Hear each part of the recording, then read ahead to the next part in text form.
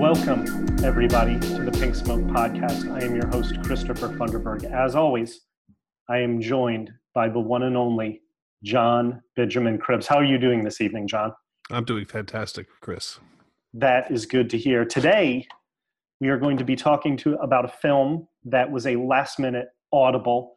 We got release dates confused for another movie, and we decided to switch it, and I'm glad we did because I think for me and John, for both of us, this is one of our very favorite films of the year, if not our favorite, and it is Hirokazu Korieda's Shoplifters, winner of the Palme d'Or at the Cannes Film Festival. And did you know this, John, that in Japan and China, it was a big hit? It made like $37 million in Japan and $15 million in China. Like this movie is actually a massive financial hit. His biggest domestic hit, of his career. It's fantastic. I'm really very excited for him.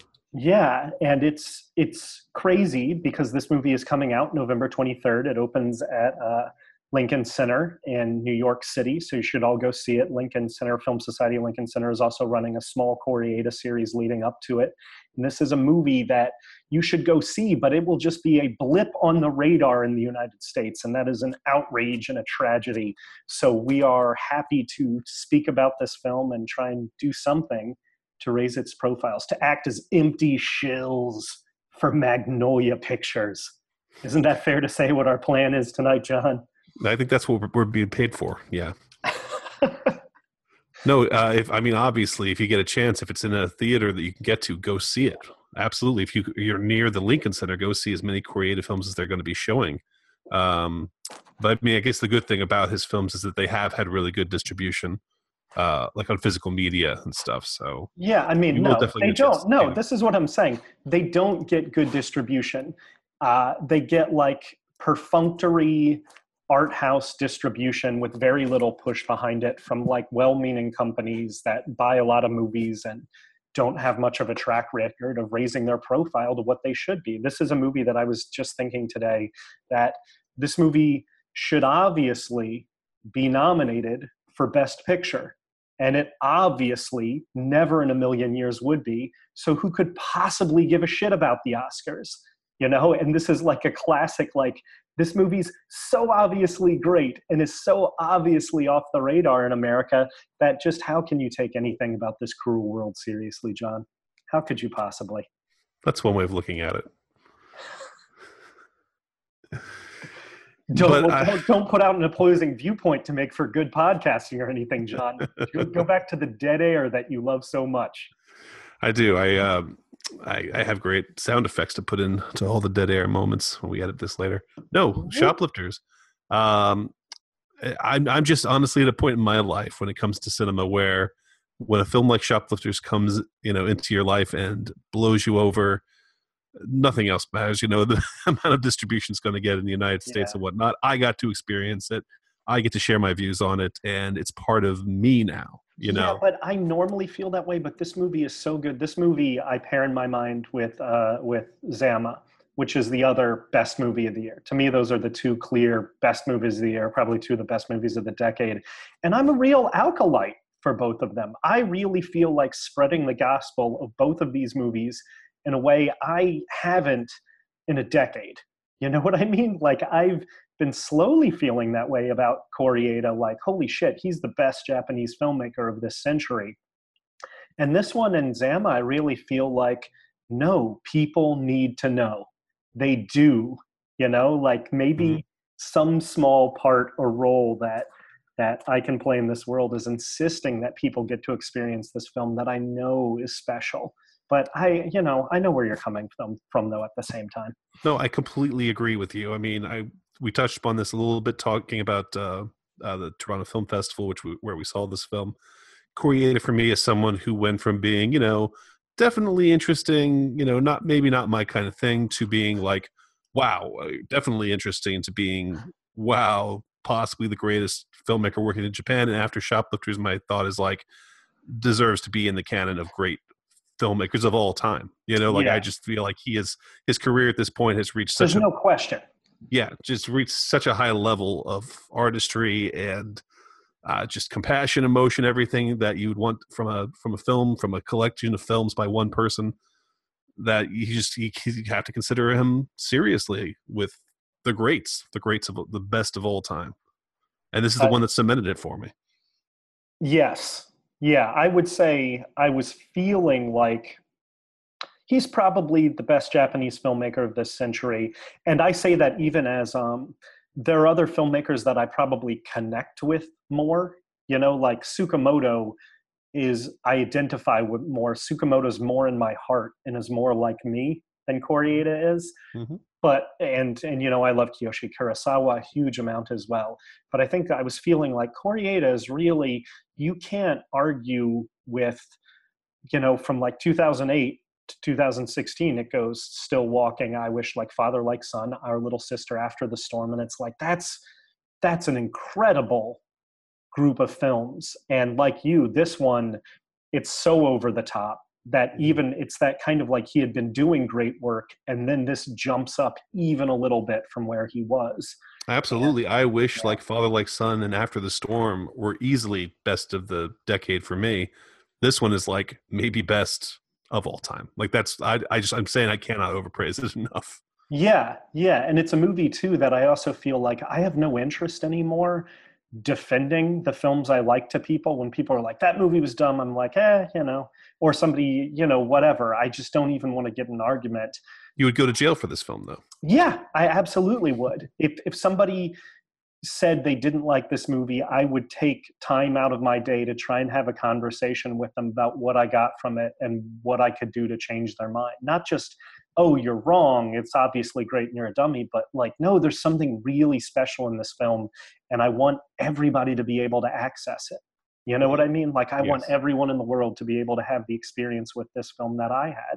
So we should talk a little bit about the plot, just so people know, to set it up. Do you want to give the basic setup, John? We may, as always on this podcast, we may dip into spoilers sometimes, or things that you consider spoilers or not. John and I both have a bad sense of what's going to spoil the movie for you. So, if you want to see it first, see it, and then listen to the discussion. And if you like it or don't like it, maybe this podcast can convince you, can allow you that access to the something special in it. But the story, John. So what we've got here is a group of people living together in Tokyo.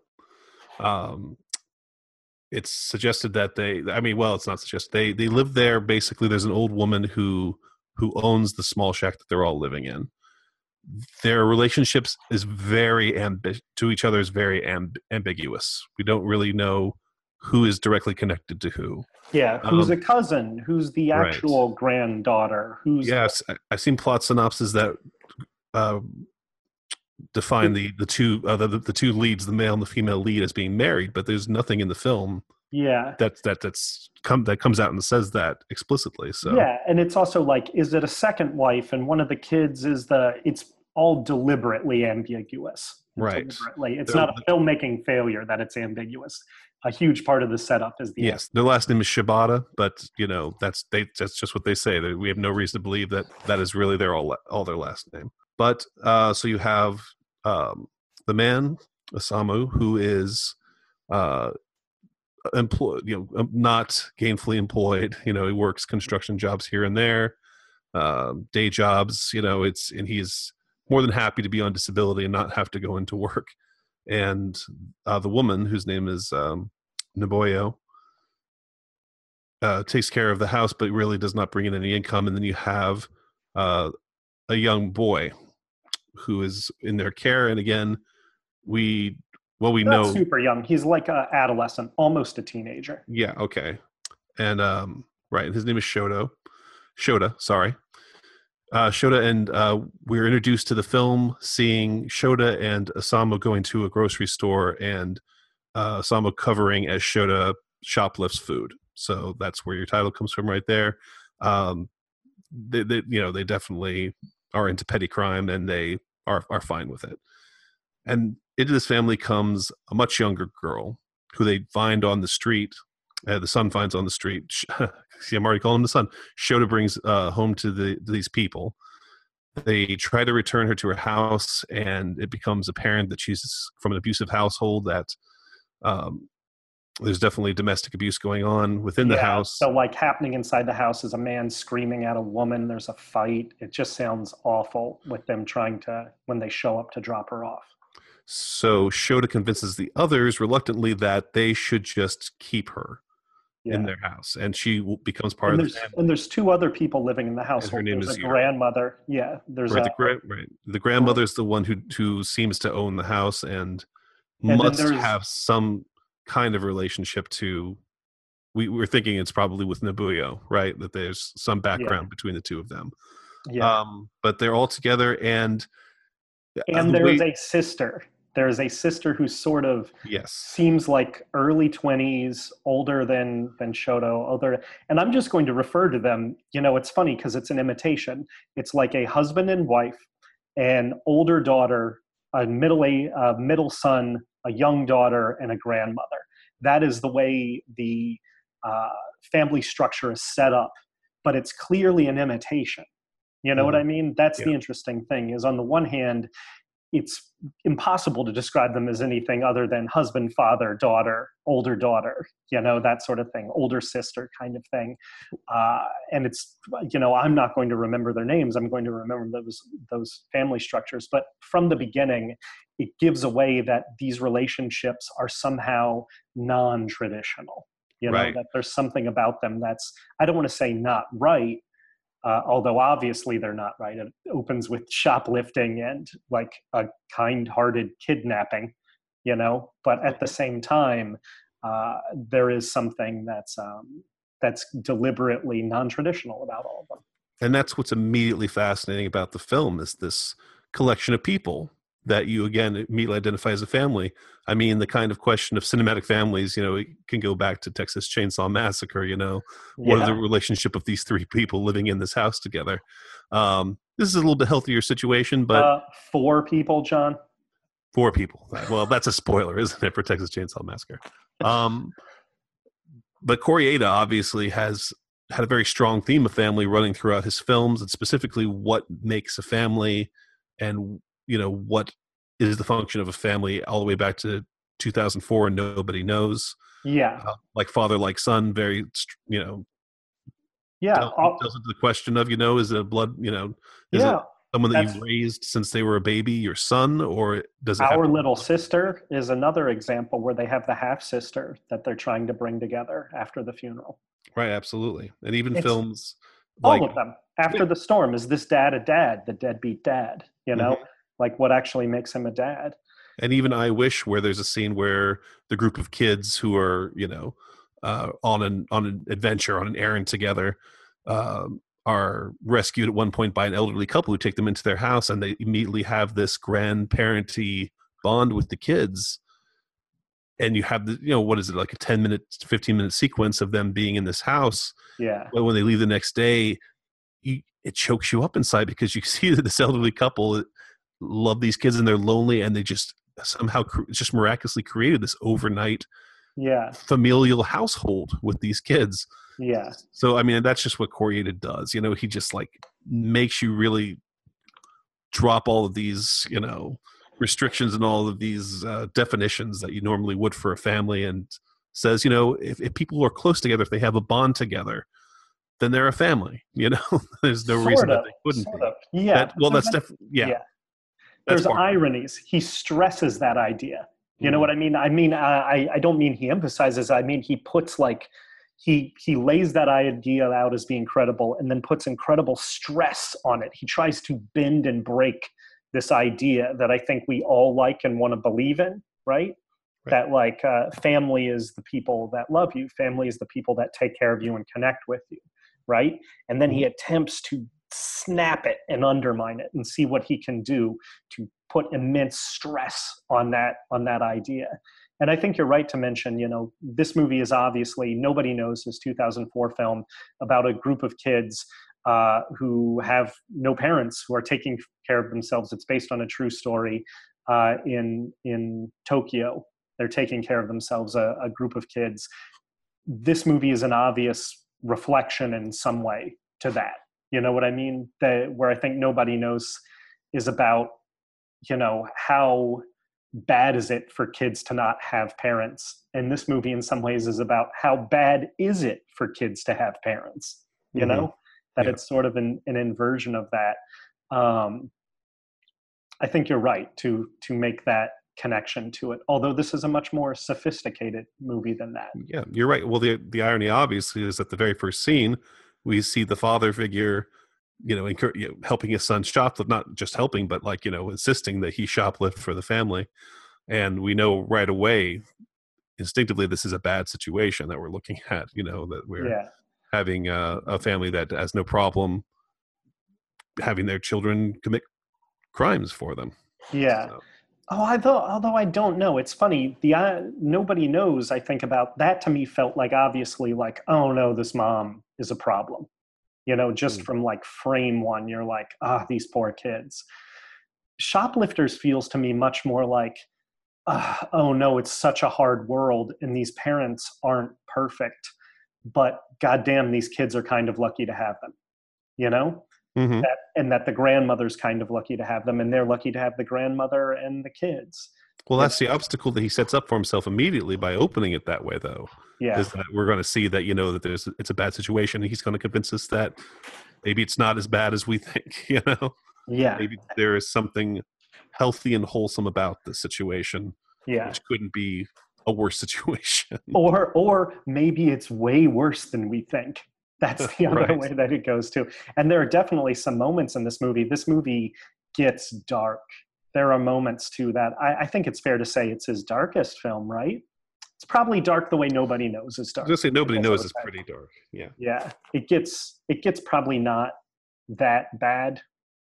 Spoilers for Nobody Knows. There's no children die in this film, but you know, Yeah.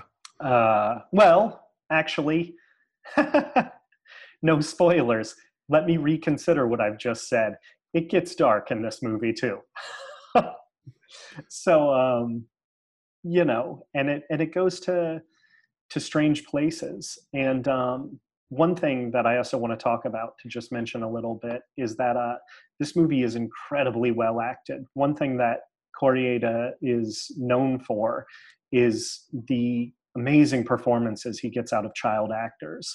And this is a movie that has across the board great child acting. But this is one of the few movies where I feel like the adults outshine the kids in his filmography, where the Mm. adults are, I guess, after the storm, maybe a little bit. But I really feel like the husband and wife, the pseudo husband and pseudo wife, are really phenomenal in this film, don't you? Yeah, absolutely. And I really like Lily Frankie as Asamu, the surrogate husband, especially because he's a Koreeda regular, and Well, most sort of. he's been in like at least 3 or 4 of the movies. Yeah, but Um, he's somebody who just like, I went to look up what his history is, and he was not really an actor until like 2011, basically. hmm, And he's somebody who just shows up and is suddenly like, I remember one year I saw him in so many things, and I was like, who is this guy? Because I saw him like a year and a half span. He's in Like Father, Like Son, Our Little Sister, Yakuza Apocalypse, Fires on the Plane, and and around the same time, After the Storm, right? And I saw all right. of those in a short amount of time. I was like, who is this guy who's suddenly in everything by all of the Japanese filmmakers I love? Well, the And part that sorry, go ahead. no, I was saying, and he's phenomenal. I really like him. He's like the sad sack dad and like Father Like Son. Well, that's why wanted to say was that Yeah, the part I associate him with is that role in like Father Like Son, who he in that one he is again he's like a blue collar dad. He's like a very loose dad. He doesn't fit the traditional yeah, ideal of educating his kids or really even watching them or protecting them particularly, but he is there for them, and in a he I suppose palpable way. in a Yeah, palpable but like a childlike way as well, where it's like he's more of a brother kind of to these kids. And you see them like taking baths together, and just him being again not really gainfully employed, like employed here and there. He's just kind of around all the time, and his his love is not what you would consider responsible maybe, or what an yeah, adult should have with his kids, but it's very healthy. It's very profound. And it's That's what I mean. contrasted, of That's course, in that, yeah, profound. It's contrasted in that movie with the dad who, is a workaholic, and he is a very stringent parent, who, takes his kid to piano lessons and really believes in, good upbringing and whatnot. So like busting his ass about homework and all that. But then he exactly. doesn't know how to fix a remote control car. What does he actually know how to do?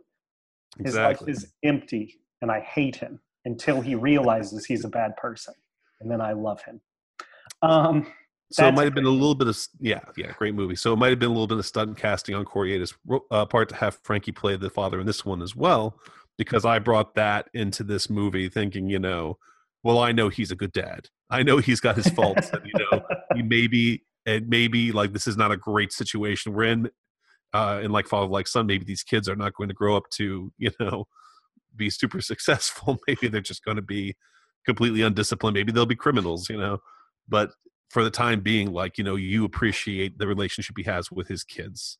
And it's the same thing here, where when he's not, encouraging them to break the law, break into people's cars or go shoplift, he seems like he's really, really concerned about them, and he cares about them. And then even a relationship forms between him and the surrogate mother, Nabucco. They have a really sweet relationship. And like you said, she's great in this movie. Sakura Ando, she's fantastic. Yes.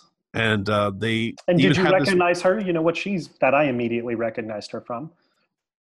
What? No, what? From Penance. She's in Oh, good. Yeah. Kurosawa's Penance. Yeah, she's one of the girls. Oh, yeah. That's a phenomenal movie. Yeah.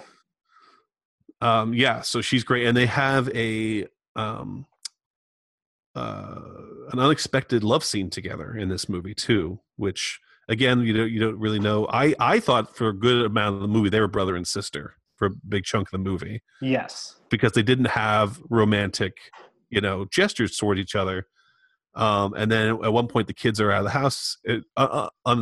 Uncharacteristically, everybody's out of the house but the two of them, and they're just kind of hanging around, and they're like, "Oh, I guess we could have sex together." Yeah. And it just kind of goes from there. And then they have like a pretty steamy love scene together, and it's really sweet and Yeah. unexpectedly sweet. And then the kids come home and they have to like grab their clothes and then throw them on and get like a little comedic scene there. So Yeah. you have like these nice little moments of unexpected connection between two people whose relationship is completely, again, ambiguous. You really don't know what their past is together and when he came into her life, and if they love each other, or if it's all just Yeah. convenience. But I also think that that's an intentional commentary on his part, where he's talking about the way a lot of married couples end up sort of sexless and just partners in keeping a family together, right? Yeah, I think that that's also part of the commentary, where he wants you to think about what is a husband-wife relationship, and how they can be 100%. just domestic. 100%. Yes, I And I definitely. agree with you. That's why it's so shocking, where it's sort of like, oh, now this is actually like the sitcom where they go, the kids are out of the house, and these sort of like, you know, sexless, characters are suddenly, remembering themselves, and I Yeah, think that absolutely. that's very intentional on his part. Right. Yeah, it's like when Colm Meaney, decides to get on with his wife in the Snapper. It's that kind of but yeah, That's actually a reasonable. Was that an intentional comparison, John? it was sure it was half-assed. Um, but no, I think you're absolutely right. I think there's definitely been moments of Well, my but life where no, I mean, but after months, yeah. the snapper is because Corrieta gets compared to Ozu a lot, and he doesn't like the comparison. He actually brings up Ken Loach and like the British kitchen sink realism directors. So it's Mhm. funny that you bring up the snapper, which is sort of like a neighbor to those movies, and definitely Frears coming out of that same background. Sorry, Well, I thought you were making a very pointed and and like sharp observation about his cinematic trajectory, because he does get compared to Ozu all the time, and it is an awful comparison. I think he has very little in common with Ozu. I mean, maybe, but I think that he's somebody who, when I heard, he's somebody that I'd compare to Mike Lee. You know what I mean? hmm Like hmm he seems similar in that way. Not to knock yeah. you too far offline. No, I wouldn't. I wouldn't make the Ozu comparison myself. I'm not like a big Ozu scholar or anything, but it seems like the biggest connection between their films is sliding doors and food. Yeah, And guys who like to drink sake. yeah, But not even that much Koreeda because it's mostly kids in this film. yeah. Um, Well, there's I, plenty of kids in some. Well, I guess there's like a couple kid films for Ozu, just a but few. Well, yeah, the I Was Born movies, yeah, but the title I thought was interesting. With Shoplifters, it always pulls me back to Bicycle Thieves. It seems like that's like the title reference right there. And there's nothing neo-realist about this film at all. Like I wouldn't compare it to those movies. I don't think it's an intentional thing, but it yeah, just seems like the way Bicycle Thieves is saying we're all bicycle thieves in our ways, aren't we? Like it seems like Shoplifters is saying something about how times are hard for all of us and we all have to kind of do what we have to do yeah, in our situations, which is yeah, another theme for Koreeda as well. Even yeah, his Jinageki film, uh Hannah, yeah. Which is good. has that It's sort of, yeah, completely out of completely unusual for him, but it's good. it is. It's the kind of movie like I'm glad he did. It will never be like one of his 10 best, but it's Yeah, uh not going to end up being like one of the great ones. But I'm glad it exists. I'm glad he experimented with that because if there are any filmmakers I think he looks to, I think it was probably more someone like a Kobayashi, than like an Ozu, yeah, I would say. yeah, yeah. That's a very good comparison. Kobayashi, I When you think, makes sense, especially like Human Condition. I think is you can see a lot of that in his work. You know? Well, especially the scenes in Kobayashi where it's the family, being together. The scenes in Seppuku where it's Nakadai and his daughter and his son-in-law, and they're all poor but they're happy.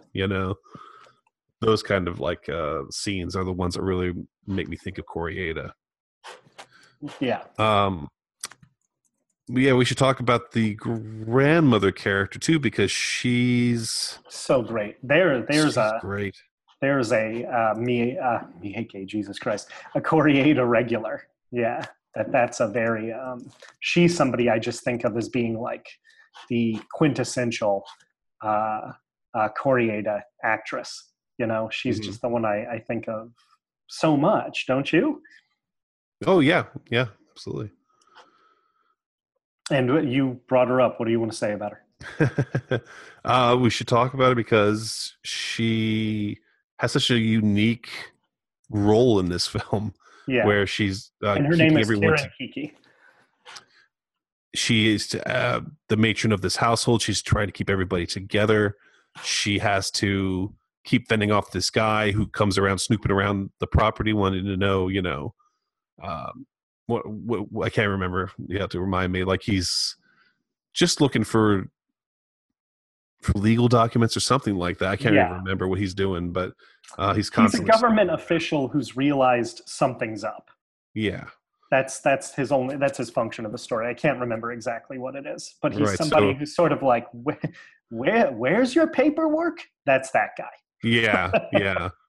So her mission here, her job is that she has to be the one to say, "Oh, I just live here by myself. No one else is here," and just keep this front up.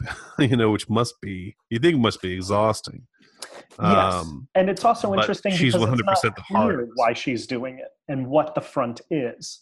That's another thing about it, Hmm. is that it's not obvious what she's hiding. Is you know what I mean? Like Hmm. that's part of it as well. Just to Yeah, again to talk about the ambiguous relationships. right. And then later in the movie too, where she tells Naboyo, "I found you the same way," right? She Yeah, has a line like that, suggesting that Naboyo is not related to her at all. That she may have in fact found her on the street and raised her the way that they are currently raising Yuri, who's the young girl that they find, yeah. which is like a Well, startling but you thing. no, but later in the movie, it reveals what her relationship is to the older sister. Do you not remember that part? I don't because it's like a montage of where they're at the police station, and I kind of got a little slipped up on what they were saying just to get them to talk or to lie. Yeah.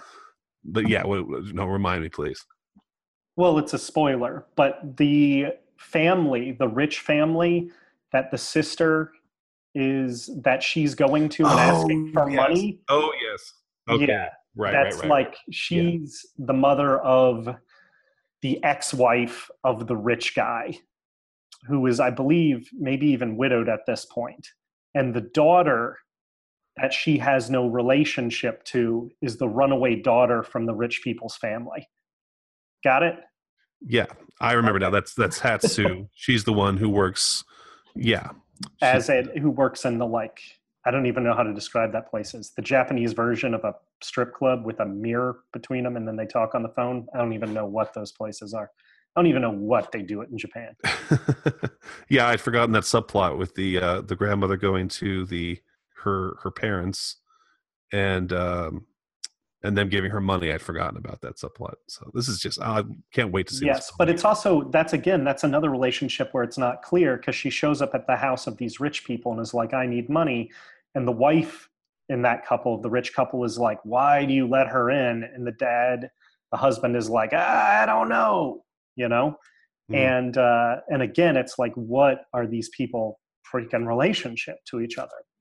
Again, and the ambiguity of it, and what responsibility anybody has to anyone else is similar. But that's Yeah. also you're right that she does say something implying that she may be found the other character. Right. And those are like the still walking scenes, you could call them, right? Because I think she Yeah, goes to observe the death of her former husband, right? It's sort of what she's there for. yeah, Yeah. So, and she it should be mentioned she's in Still Walking. She's like the uh, angry, abusive after the guy goes to ask for forgiveness, who she just berates him. And she's very memorable. She's in a lot of Corieda's films, and right. She basically forces him to come on the anniversary of their yeah, family member's death. Yeah. yeah. And she just passed away in September, so this is her last film with Corieda, and I'm going to be super bummed about that because she's an incredible screen presence. She's such a unique actress and just physical presence and all of that. I And did that, notice that because she passed away during the Toronto Film Festival and we would have been seeing her movie. So that made me oh, is that when it happened? bittersweet. Uh, Yeah. Yeah. That week. but she's absolutely uh, absolutely great, and I think she didn't get. No, I'm Megan. That's wrong. That's wrong because she's actually in. What did I just see her in recently? She's in a Seijun Suzuki movie. I just saw her in. Which one? Oh, well, it doesn't matter. I'd be curious to know. Yeah, we'll look that up at some point. Hold on, I'll look it up right now. Oh, it's the one with the impossible title. Zigwerner Weissen. Weissen. Zigwerner Weissen. I don't know how to say it. Okay. Oh, and she was in Kamikaze Girls. That's a favorite, and Pistol Oh, Opera. what is she in So a few. Kamikaze Girls? Who the hell knows? But I that's a don't know, great but I'm movie. looking. I'm looking at her filmography, so I couldn't call Going it through it right now. right. Um, But as you said, the kids are also terrific. The two kids, yes. very good. I'd say though it's interesting the little girl, as much as she drives the plot, the 5-year-old that they rescue from the domestic abuse.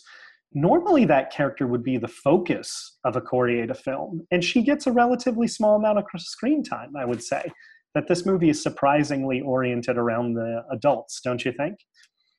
Yeah, I agree with that entirely. I think, well, in as much as Shota is, a driving force of what happens in this film, uh, his actions are definitely directed specifically because of Yuri. There's that really poignant scene where she goes into shoplift to copy him and to shoplift from this little shop that we've already seen him at 2 or 3 times, and the owner stops him and tells Catches him. him don't catch him. Well, yeah, but not even catches him, just approaches him and tells him don't make her do it, and gives him the sign that he does when he shoplifts, inferring that he's been aware that he's been shoplifting all this time, that he's Yeah, well aware of it, even though he seems like just some old guy who doesn't know what's going on. and gives the And little it's girl candy too. yeah, it's Like heartbreaking. yeah, Yeah, absolutely heartbreaking scene. Wonderful yeah. scene. And yeah, and that it's, and I guess to drift even more into spoiler territory, when you find out what his relationship is to his parental figures, it's just shattering. And the scene where he Hmm. sort of can't take anymore is just such a heartbreaking scene and causes everything to unravel because they have no choice but to sort of, after this adolescent makes a rash, very tragic decision, they have no choice but sort of to give up the game in order to try and save him. And it sends everything flying apart. And it's a real, it's a movie too. The final, probably not a third, but last 20-25 minutes of it, right, is after they've all been arrested, right? And the truth is coming out about what happened. And it's a fascinating film because there's some ways in which it could feel perfunctory to suddenly have it be almost a police procedural where people are getting interviewed and talking to judges and police and whatnot, right? But a lot of what the movie is about is looking them having to say, how do you justify what you did? And when they have to articulate it out loud, it feels absurd and criminal and sordid, right? But you've just Absolutely. It's the kind of watched it thing where all and if it's you not. Yeah. if you read it in a newspaper, the story about these people, you'd be like, these are the most disgusting Creeps. scumbags in the whole fucking world. And you'd immediately think about, there was probably sexual abuse going on. There was probably, Depravity of all manner. violence. Exactly. I bet they Especially, murdered that one person, you know? right, right. Exactly. Um, and again, it's funny because, as you're going through the movie and you have this unsettling feeling of like, maybe it would be better if they did get caught, maybe everything should unravel. Maybe it'd be better for everybody that they weren't forced to, live this life and having to constantly hide from government types coming around and burying the person who passes away under the floorboards. Maybe that would be for the best, but it's just so tragic that it has to end. And I think that's That another scene thing. that scene is so great too, where they're burying the body because it's so difficult and they're so dirty. And that moment where he's like, God, I know this isn't deep enough, but I can't go any deeper, where he's kind of like, Yeah. this is just so gross, like in the like muck underneath the house. Yeah. Yeah. And It's the it's awful. yeah, but just that like how can you, when you're confronted with, and I definitely feel that way a lot in life where people will confront me with my own behaviors and I feel like, well, of course it looks absurd from the outside, and I can't phrase this in a way that's going to convince you of anything, you know? And it's an Mhm. interesting contrast to when a little bit of a spoiler, the 5-year-old daughter is reunited with her crappy mother. And just in 5 seconds of the mother, who's like a regular bad mother, in those scenes, she doesn't even seem particularly awful. She just like doesn't want to be bothered by her 5-year-old when she's doing something on her phone, you know? And it's Right. like that person would never in a million years have to justify being like, well, I had to like answer this call or send this text. She's got to learn to be patient, you know? But it just feels so cruel in the movie, you know? And Hmm. this is an intentional irony on Corietta's part, the contrast between the things that we all do to be bad parents, that we Hmm. would never have to in a million years be called to account for, contrasted by people who make really bad decisions, genuinely feeling like they're motivated by empathy. I don't want to say trying to do the right thing. That's not the right way to phrase it. But they feel motivated by empathy and they feel motivated by an understanding of how hard life is and how it can get harder, you know? And maybe if they don't do anything, sure, it's bad with them, but it can be worse. And they all know that. Every single one of them in the surrogate family knows how it could be worse. Right. Hmm. Hmm. And Well, the silver lining is in that scene with the mother that Yuri clearly has learned what a family is supposed to be from her time with these people. yeah, That she sees now that her mother is not doing her job, that she's not being a loving guardian to her the way she should, and it's it's obvious from the scene. I wonder if you remember that the scene at the beach right before things get bad, where they all take a vacation to the beach and everyone It's has a great wonderful. time. Yeah. Yeah, and I don't remember if I nudged you and said the end, the Yeah. end. I don't want to see anything else that happens from this point on Yeah. because No, it's this the is definitely exact a turning point. opposite of Like Father, Like Son, where he walks the sun down and he's like, I'm going to give you a secret mission. And I was like, oh my God, if the movie ends here, I'm going to kill myself. Like, if this is the end of this movie, I will literally commit suicide right now. Oh Jesus, I couldn't take Yeah. it. Yeah. No, it's the literal inverse of that, of like, yeah, just let us end it on the beach. But of course, there's an hour left in the movie at that point, 45 minutes Yeah, left in the it's like the film. halfway point. Can I ask you a question? Do you think in real life, Kieran Kiki was as good as a chef as she seemed to be in these movies? Because the food always looks awesome in these films. And I know she's not always cooking, but a lot of the time these movies are just Kieran Kiki, the grandmother, like leaning over a little like pot and fryer in the middle of this like tiny, completely cramped houses, making these just amazing looking meals that everybody's just like scarfing down, out of the bowls and the chopsticks and everything. And just the food looks so gorgeous. I feel like if I met her in person and she weren't a great cook, that would be my, like, I don't know, meeting the guy who plays Superman and he's, not a real Superman kind of moment. I suddenly realized as soon as I said Superman, I walked into like so many poor taste Christopher Reeves things that I got knocked off of. It's like meeting Superman and realizing he can't walk. No, I was like, God damn it, how do I get out of this?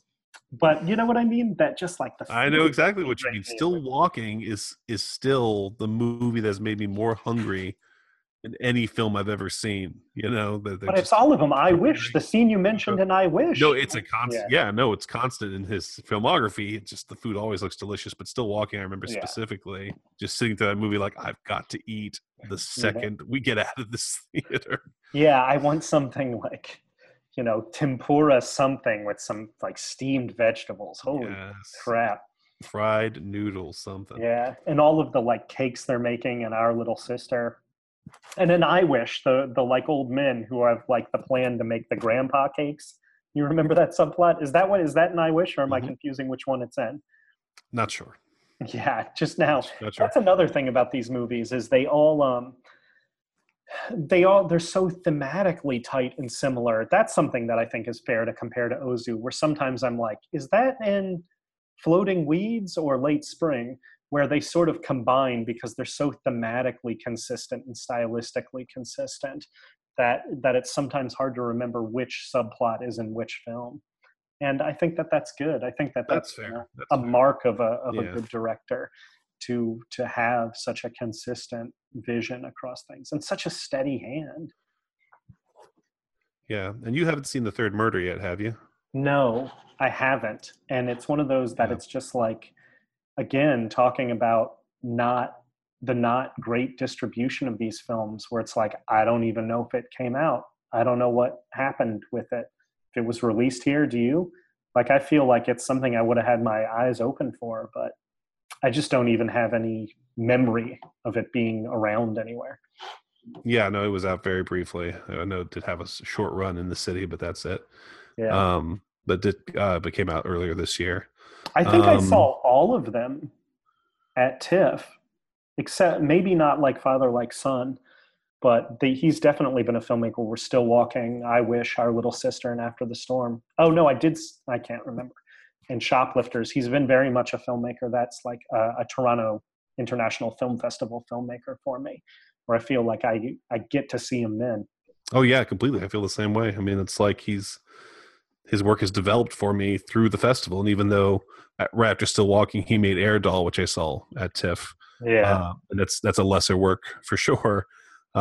It's fine. It's just it should have been a short film. It doesn't Yeah. really does not have the relevance I think of as a lot of his other films Yeah. No, it's weird. since Still Walking. Anytime he goes off model, it's not great. The best of his off model movies is Hana, the samurai movie we were talking about. But like Yeah, Afterlife and Air Doll and Hana, these are all like they're fine. Like if you want to fill out your interest in them, go for it. But Exactly. I think that's probably the reason that I've like haven't rushed out to try to find the third murder at this point, like because it seems like an off-model thing, and why I'm nervous about his first English language film, which he's doing next.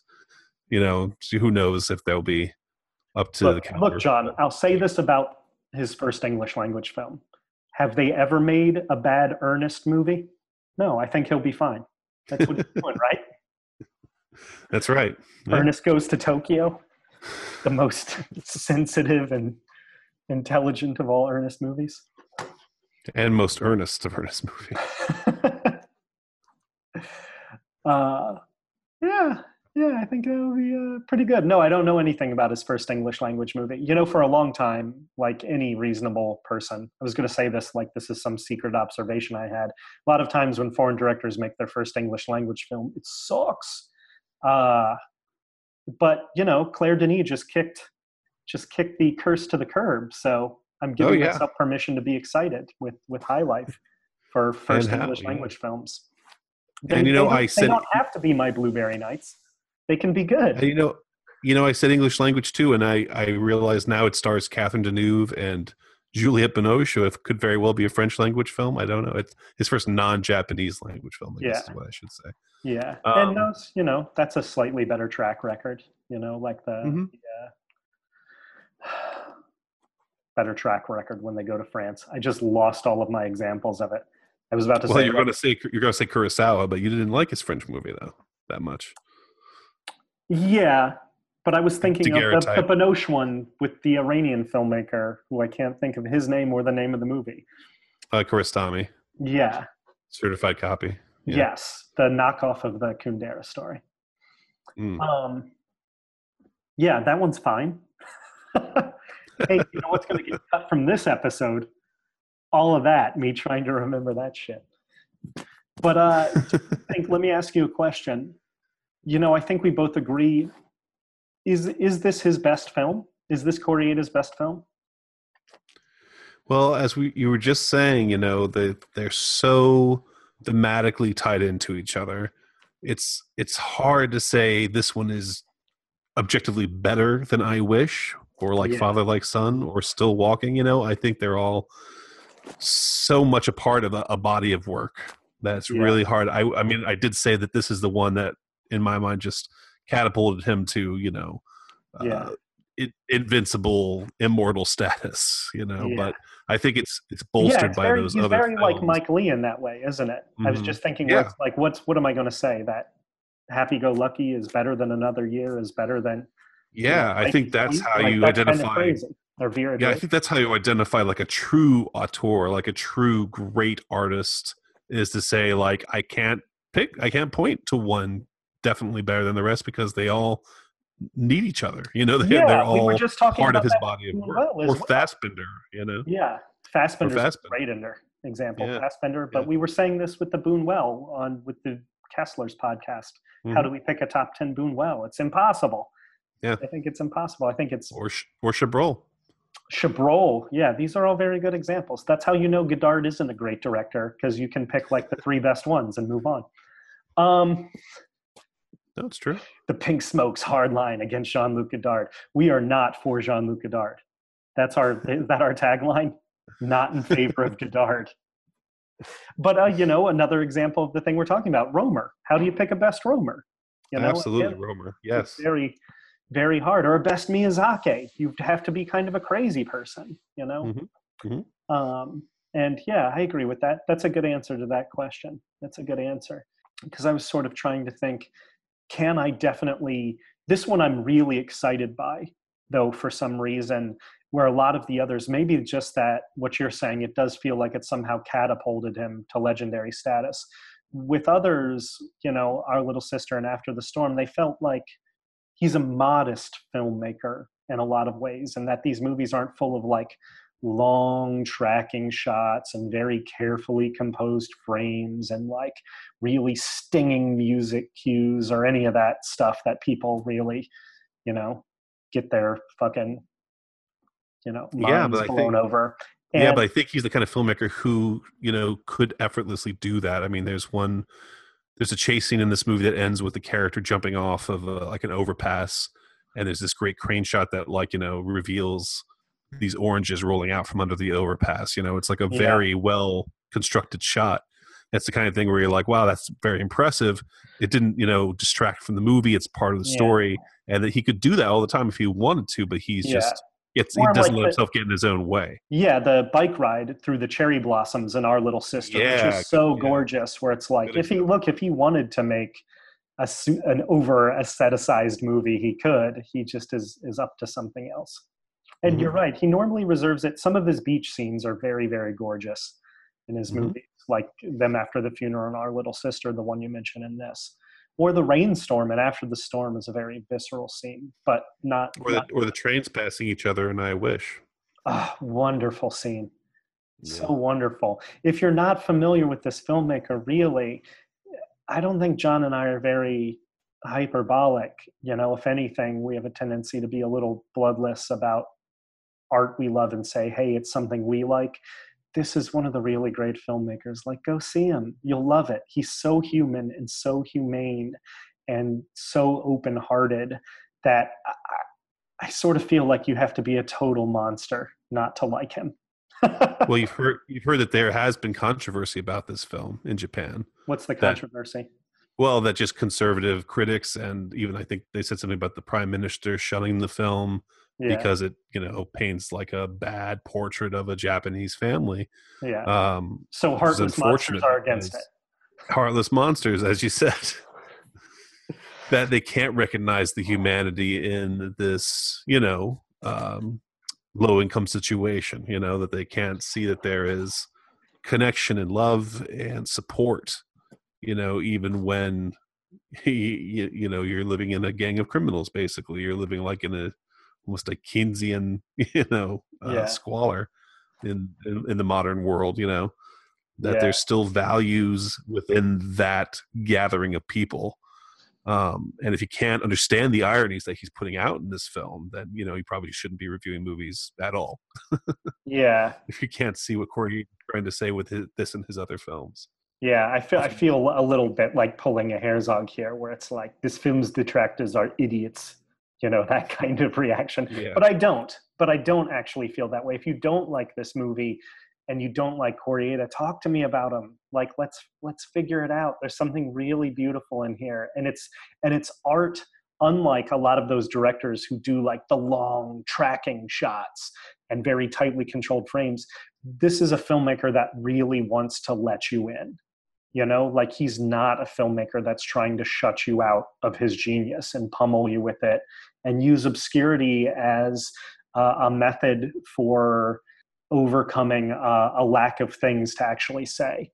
Using obscurity as a way of bolstering a film's mystique genius. He's not doing that at all. These are like No. open Yeah.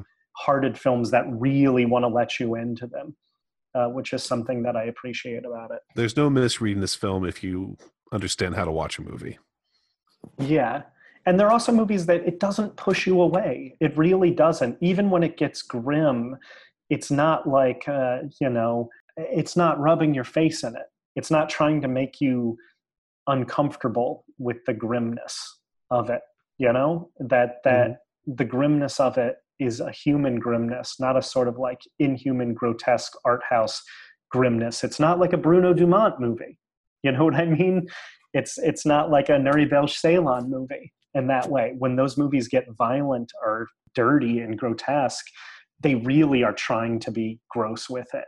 This film is a literal opposite of Gaspar Noé. Isn't that fair to say? I was thinking of even like a Bellatar, somebody who just has Yeah, aggressively stylistic.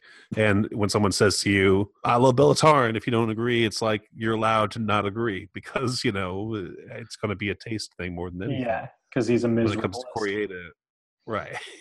with with Coriata, I really just feel strongly about it. And as you've said, it's just, you really want to convince people that like, no, this guy is for everybody. This kind of cinema can bring people together. This Yeah, is one we should all agree on.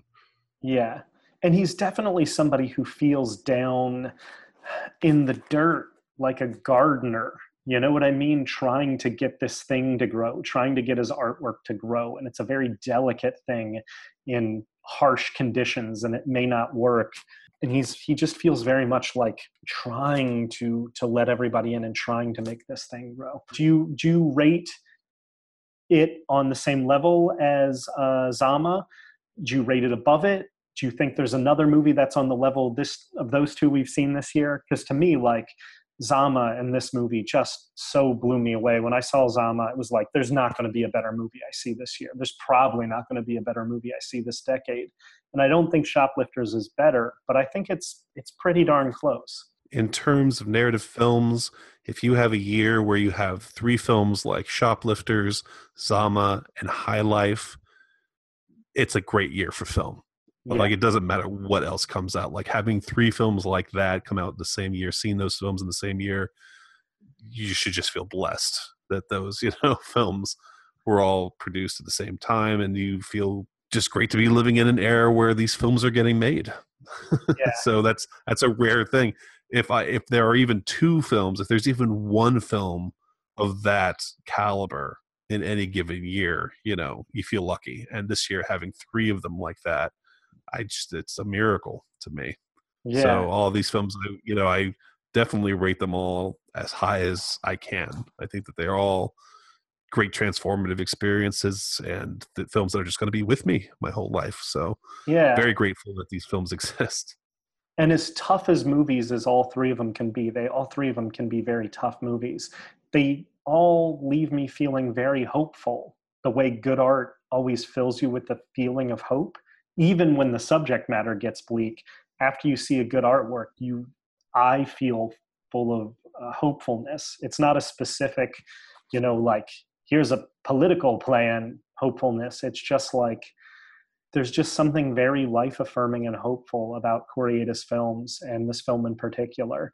And I think, when I pair it up with that trio with High Life and Zama, Don Diego de Zama, it feels, there's just something very hopeful about it.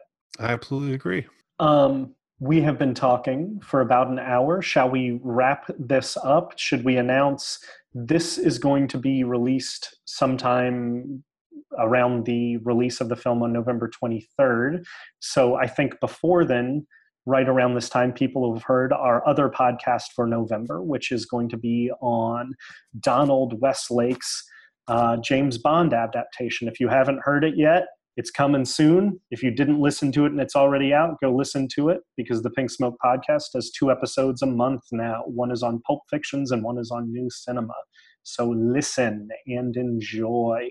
John says some amazing things on that other podcast. I guarantee it. That's my guarantee. I was impressed with myself, I have to say. I know. I know. They knocked that one out of the ballpark. It's a shame we're going to have to cut all this when you suck so bad on it. Just cut it now. Cut it now. Go ahead. Any closing thoughts, John? Anything else? For the love of God, if we haven't made it a case yet, see Shoplifters. See it if you can. Please do. If you live in New York, you have no excuse. You have to go see it. And let me make one thing clear. Even if you are a heartless monster, you still may like this movie. That's how good it is. It might do a Grinch on you. Your heart may grow after seeing this film. It's totally possible. Yeah, do it in a double feature with the Grinch. Is what the new Grinch movie is. What I think John is trying to tell you. 100% endorse this upcoming atrocity that is the Grinch prequel. Double feature: Shoplifters and the Grinch. Have a good night, everybody.